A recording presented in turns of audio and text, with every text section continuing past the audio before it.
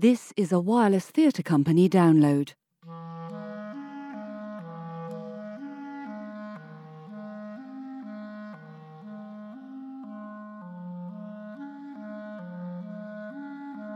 Angel by Zaley Burrow, with Claire Skinner as Mary and Jamie Glover as Ted.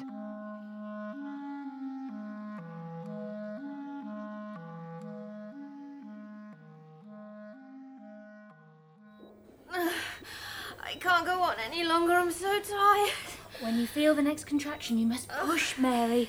Push as hard as you can. I don't think I can do this. Ah! Just one more big push, Mary. That's all it needs and you will have your baby. Oh my God!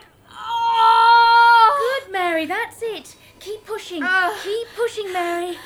Come on. Oh, Don't stop now. Yes. Oh! Yes, Mary. Keep Ah. going. Your baby is coming. Ah. You're nearly there. Oh! Here he comes. Oh. One last push. Ah. Well done, Mary. Oh, thank God. Is the baby okay? Why is it not crying? What's wrong with my baby? It's not crying. Oh, thank God. Thank God. Oh. When Angel came into my life, our lives, it was an incredible day. Absolutely incredible. This little screeching bundle with his flailing arms and these comically wrinkled fingers. So full of life, my Angel. You should have seen the hospital room. It was like a different land, a forest of flowers, and the nurses came and went through the sweet scent of lilies. Funny, I can't remember any of their faces. I only had eyes for my boy, you see. Well, I'd waited long enough, and now at 44 years of age, I was a mother. A mother of a perfect and beautiful baby boy. The next morning, we brought Angel home, Ted and me.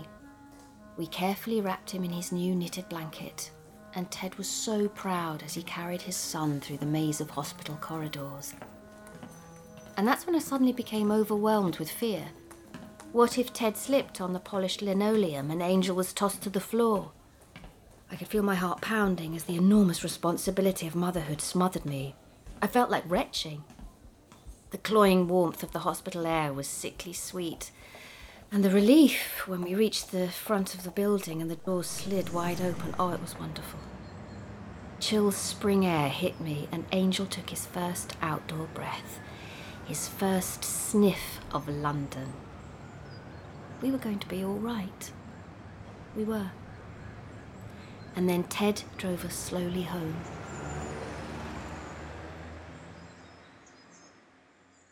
My life with Angel was utterly perfect. We were in our own little bubble. And most of the day would float past with nappy changes and breastfeeding. Sometimes we'd have a stroll around the garden and I would tell Angel about all the different birds. We would watch our territorial robin fight off intruders. Sydney, we called him. I have no idea why. We'd marvel at the ever-increasing number of lime-coloured finches squawking across the sky. Angel's head would slowly follow their flight as he looked on in wonder. The tips of their wings were razor-sharp. As the weeks passed, Angel got that lovely chubby baby fat. The daffodils came and went, leaving their floppy leaves to slowly dry, and they were swiftly replaced with snow-white hellebores. Angel grew as the weather warmed the soil. Ted took rather a back seat in parenting and spent his days at the local library doing research for his book. He would disappear most days from early morning till gone 6 and sometimes later.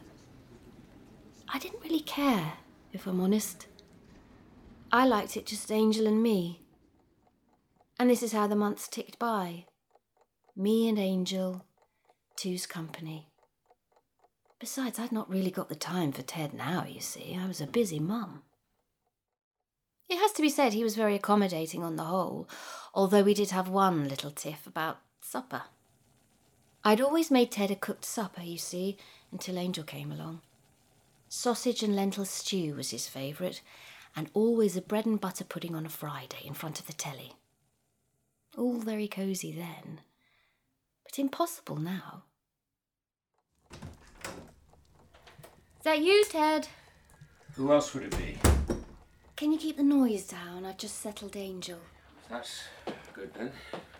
We can have a chat. Chat? Yes, a chat. I was wondering when we would be having supper together again. There's ham in the fridge, there's bread in the bread bin, butter on the side. No, a cooked supper together. Like we used to.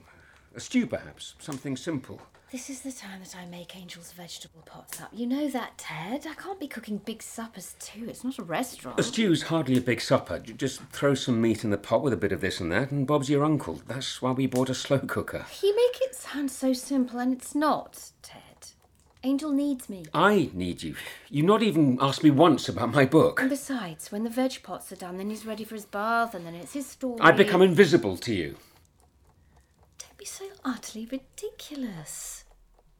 Is it so hard to make yourself a ham sandwich? It's not about the food, Mary. Or cheese if you prefer. We've always got cheese and you like cheese. I don't want a bloody cheese sandwich. I just want a bit of your time.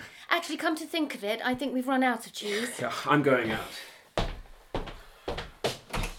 Don't think of waiting up for me, will you? Don't slam the door! Now look what you've gone and done. You've woken Angel mid-nap. All right, darling. Mummy's coming up. Mummy's coming. It's all right, love.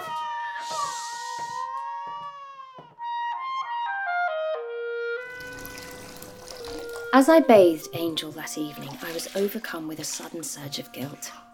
Ted was such a good man, and I'd neglected him terribly. I'd not cooked him a hot meal for over 2 years, and this was the first time he'd complained. I tipped a capful of oilatum into the bath and watched the water instantly cloud. Softly, as I sponged the foggy mixture over Angel's little body, I decided that I would make Ted a bread and butter pudding. I would use cinnamon and brown sugar, and I'd mix the eggs with double cream, not just milk, for that extra special taste. I ran my hand over Angel's slippery back. The oilatum had glazed him, and that's when I felt the bumps. I slid my hand across his upper back once more. At first I thought Angel's shoulder blades were sticking out because of the way he was curved over, playing so intently with the blue whale. But as I leaned forward, I could see that the bumps were, in fact, perfect little mounds just above his shoulder blades. And the top of each mound was covered with a damp down, like a chick freshly hatched.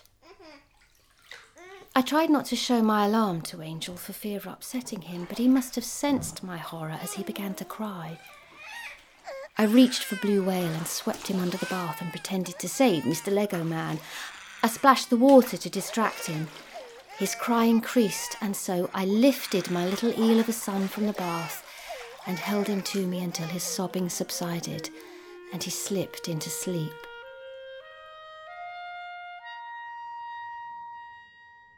Dr. Godfrey. Morning, Mrs. Brown. Do take a seat. Now, how can I help you today? Well, thank you for seeing me so quickly, Dr. Godfrey. I wouldn't normally take the emergency slot, but you see, this is an emergency. That's just fine, Mary. Now, what seems to be the problem? It's Angel. You know, my son, Angel. Yes, Mary. Now, just take your time. Well, he's got these growths on his back, these bumps. But sort of like feathers coming out of them, small feathers. Calm down, Mary. Now, where is young Angel? He's sleeping in his pram. He's had a fretful night, you see, and Barbara at reception is watching him for me. I do hope you don't mind. Not at all, my dear. It's not right, Dr. Godfrey. Something's terribly wrong with my little boy. I've waited all these years to have a child, and now there's something horribly wrong with him. I'm sure we can sort this all out, Mary. You just need to take a few deep breaths and calm yourself.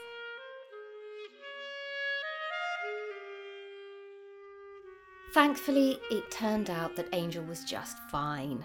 Dr. Godfrey explained that I'd blown everything out of proportion. I have a habit of doing that, overreacting.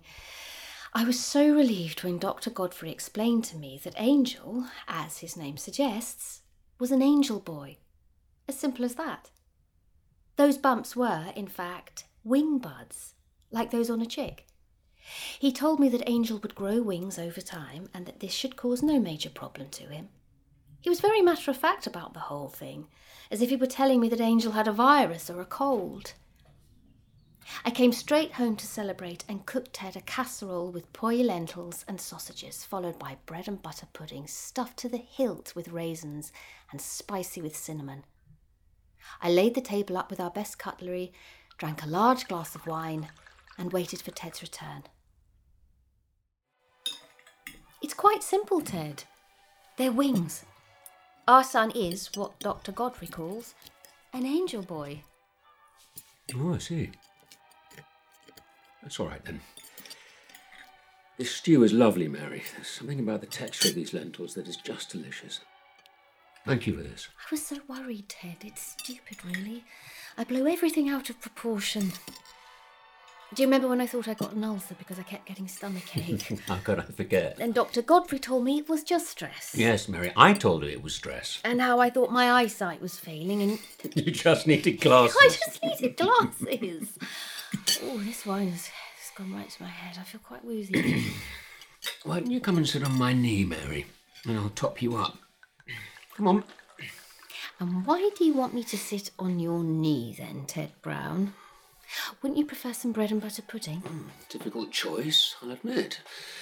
But I prefer a cuddle, I think. Come on, come here. You're still as light as a feather, aren't you? Flattery will get you nowhere. Let's get away, Mary. A weekend trip to Littlehampton. Why not? We could stay in that B&B. Oh, yeah. It was lovely there. And you could make me another cockle necklace. Do you remember that old tramp who lived in the bus shelter? Oh, yeah. Poor soul. Soles were coming off his shoes and he flapped when he walked. And you gave him your chips because you felt sorry for him. And he was so cross because you doused them in vinegar. Ungrateful beggar. I do love you, Mary. I can't believe we've got an angel baby, Ted. It's quite amazing, really. Dr. Godfrey says that they're very rare, you know, and that we are blessed. Did you hear what I said, Mary? When? Just now. I can't really remember, Ted. It's the wine. I said, I love you. Oh, it's story time. I nearly forgot. Put the dishes in the sink, Ted, and help yourself to some pudding. Mummy's coming, Angel. Mummy's coming, darling.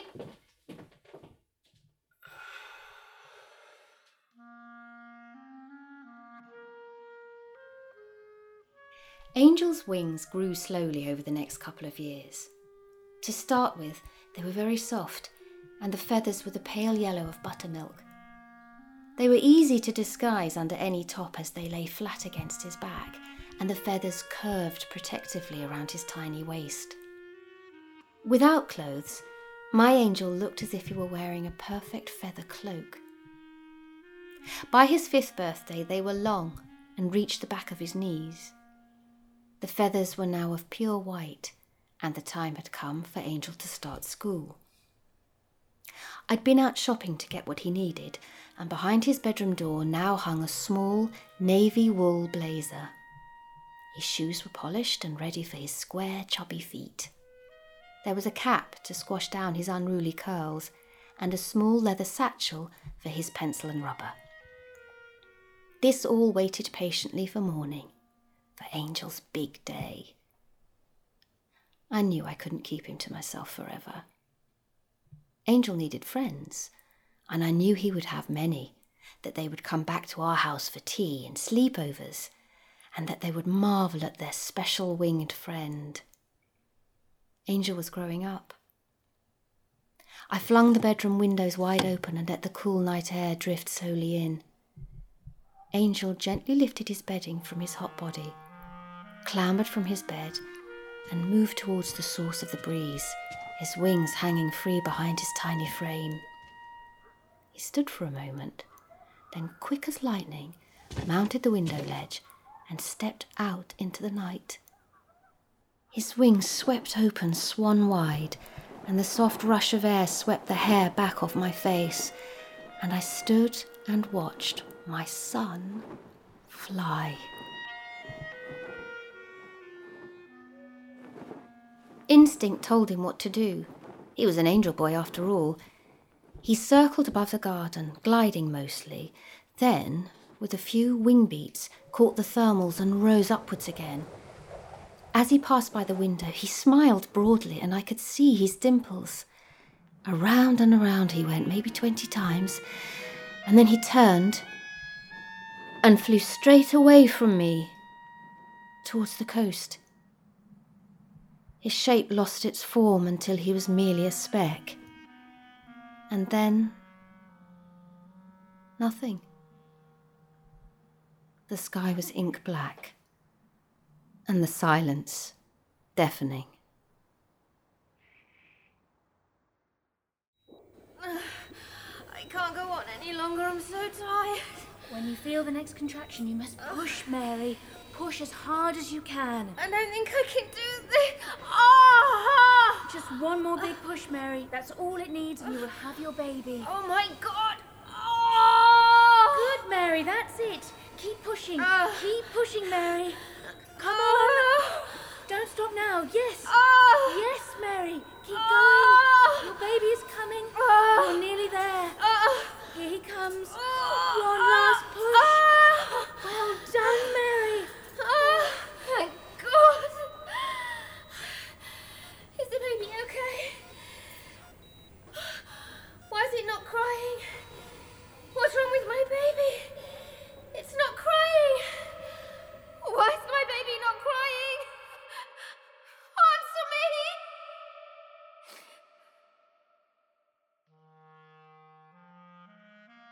When Angel came into my life, our lives, it was a terrible day. Absolutely terrible. This little bundle with tiny wrinkled fingers. My Angel. Our hospital room was full of lilies with their sickly stench, their heavy heads bowed down in sadness. The nurses came and went. Strangely, I can't remember any of their faces. I'd waited all my life for this day, and now I wished it had never come. He was a perfectly beautiful baby boy, but he was stillborn. Mary refused to accept it, that we never take him home. I hoped she'd be all right, but she just wasn't. She shut me out and lived in this imaginary world, and there was no room for me anymore. It was just her and Angel. She spent hours, literally hours and hours, in his bedroom talking to him, telling him stories.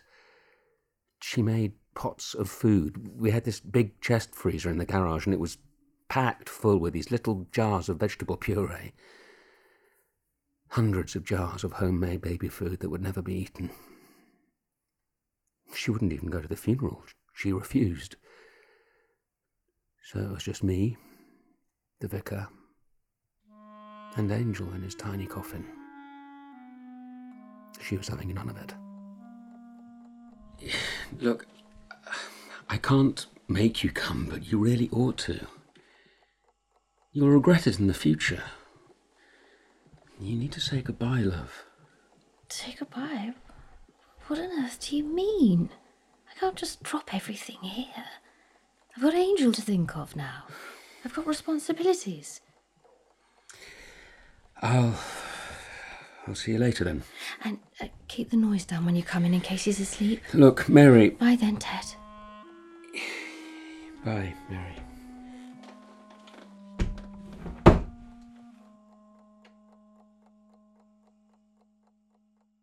And that's how it was. I hoped and prayed that in time she would snap out of it, come back to me. But it went on for years. Normal life just stopped. She never even cooked. Well, apart from the veg pots, that is. No, I tell a lie. She cooked me one meal. In 5 years, she made one meal for me. And that was a bloody disaster. And then this business with the wings started. That's when I called Dr. Godfrey. Give her time, Ted. This kind of loss can do terrible things to a woman. Hang on in there. I'm seeing her first thing in the morning, and I'll see what I can do. Thanks. Anytime. Anytime. Dr. Godfrey, before you go, what I wanted to say was that this kind of loss can do terrible things to a man too, you know. It's not just my son that I've lost. I'm so sorry that I can't do more. I'm writing a book, you know. I'm very pleased to hear that. Keeping busy is the key. Fill your days to the brim, and then hopefully there's no room left for the pain. Yes. Thanks for the advice. If you need me, just call. Thank you. More than welcome. After her doctor's trip, I came home that evening to a cooked meal. And it was so lovely. We even had wine. Mary seemed relaxed and, dare I say it, a little bit flirtatious. I hoped and prayed that things would now get better. Then she started banging on about the wings. I told her I loved her, and she never even heard me. It was then that I gave up all hope. At least I got some bread and butter pudding to look forward to. But do you know what she'd gone and done? She baked bread, butter, and raisins. Nothing else. No brown sugar, no eggs, no milk, not even a hint of cinnamon. Just bread and butter with burnt, bloody raisins all over the top. The final straw came when I found the bank statements. Mary, why have you spent £400 on a school uniform? What a very silly question, Ted. It's for Angel, of course. He starts school tomorrow, in case you'd forgotten, which you obviously have. The blazer alone cost £100. It's pure wool. £100 for a blazer for a child that doesn't exist. And what's this? Shoes, £40. Satchel, 50 quid. 50 quid for a bag that will never be used. What are you talking about? He'll need to carry his pencils and all his books, won't he? Mary, he will not need anything because he is not real. Angel is not alive. He is dead. Dead and lying under a small Cox's apple tree in the churchyard. Are you listening, Mary? We can't go on like this. I am simply not going to stand here and listen to this drivel, Ted. I'm going upstairs to tell Angel his bedtime story. He's got school in the morning, and I need to settle him for the night. There's bread and butter pudding in the oven, if you're interested. I turned off the oven, went up to my bed, and that's when I heard Mary calling, "Angel!" She was shouting, "Angel! Angel! Angel! Angel, wait for me! I'm coming too, Angel.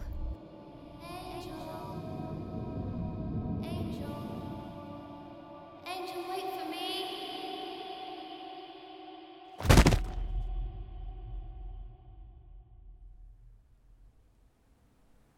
I sat on our front doorstep waiting for the ambulance to arrive to collect my wife's body. I don't know what they thought they would do with her. She was broken and smashed on our front patio. The police came too, of course. They cordoned off the area where Mary had landed with garish red and white tape and told me not to go near. Something about contaminating evidence. I took my book from my pocket and handed it to them. It contained all they'd need to know. And then they left with my Mary. The night was ink black, and the silence deafening. In the morning, I found my old scrubbing brush from under the sink and filled a bucket with warm, soapy water. I went out to the front of the house to scrub Mary's bloodstains from the York stone slabs. She never liked a mess. I dipped the brush into the suds. Dipped and scrubbed. Dipped and scrubbed until the water pinked through and the bubbles on top slowly subsided and disappeared. The bucket water stilled, and in its mirrored surface, I saw the reflection of a bird, and as I turned my head skyward, saw an angel cut across the blue. Swan-wide wings beat slowly, and the soft rush of air swept the hair back off my face.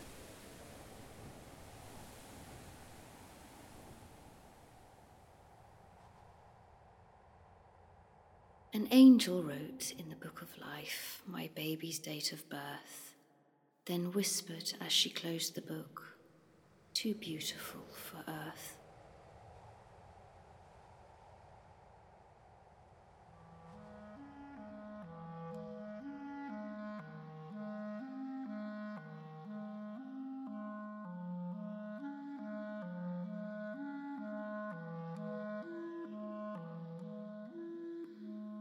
Angel was written by Zélie Burrow. Mary was played by Claire Skinner and Ted by Jamie Glover. The doctor was played by Andrew McBain and the midwife by Beth Eyre. The music was composed and played by Isabel Hirschman and recorded by Samuel Hirschman. Sound recording was by Beth Eyre and the editing and post-production by Graham Donnelly. Angel was directed by Cherry Cookson.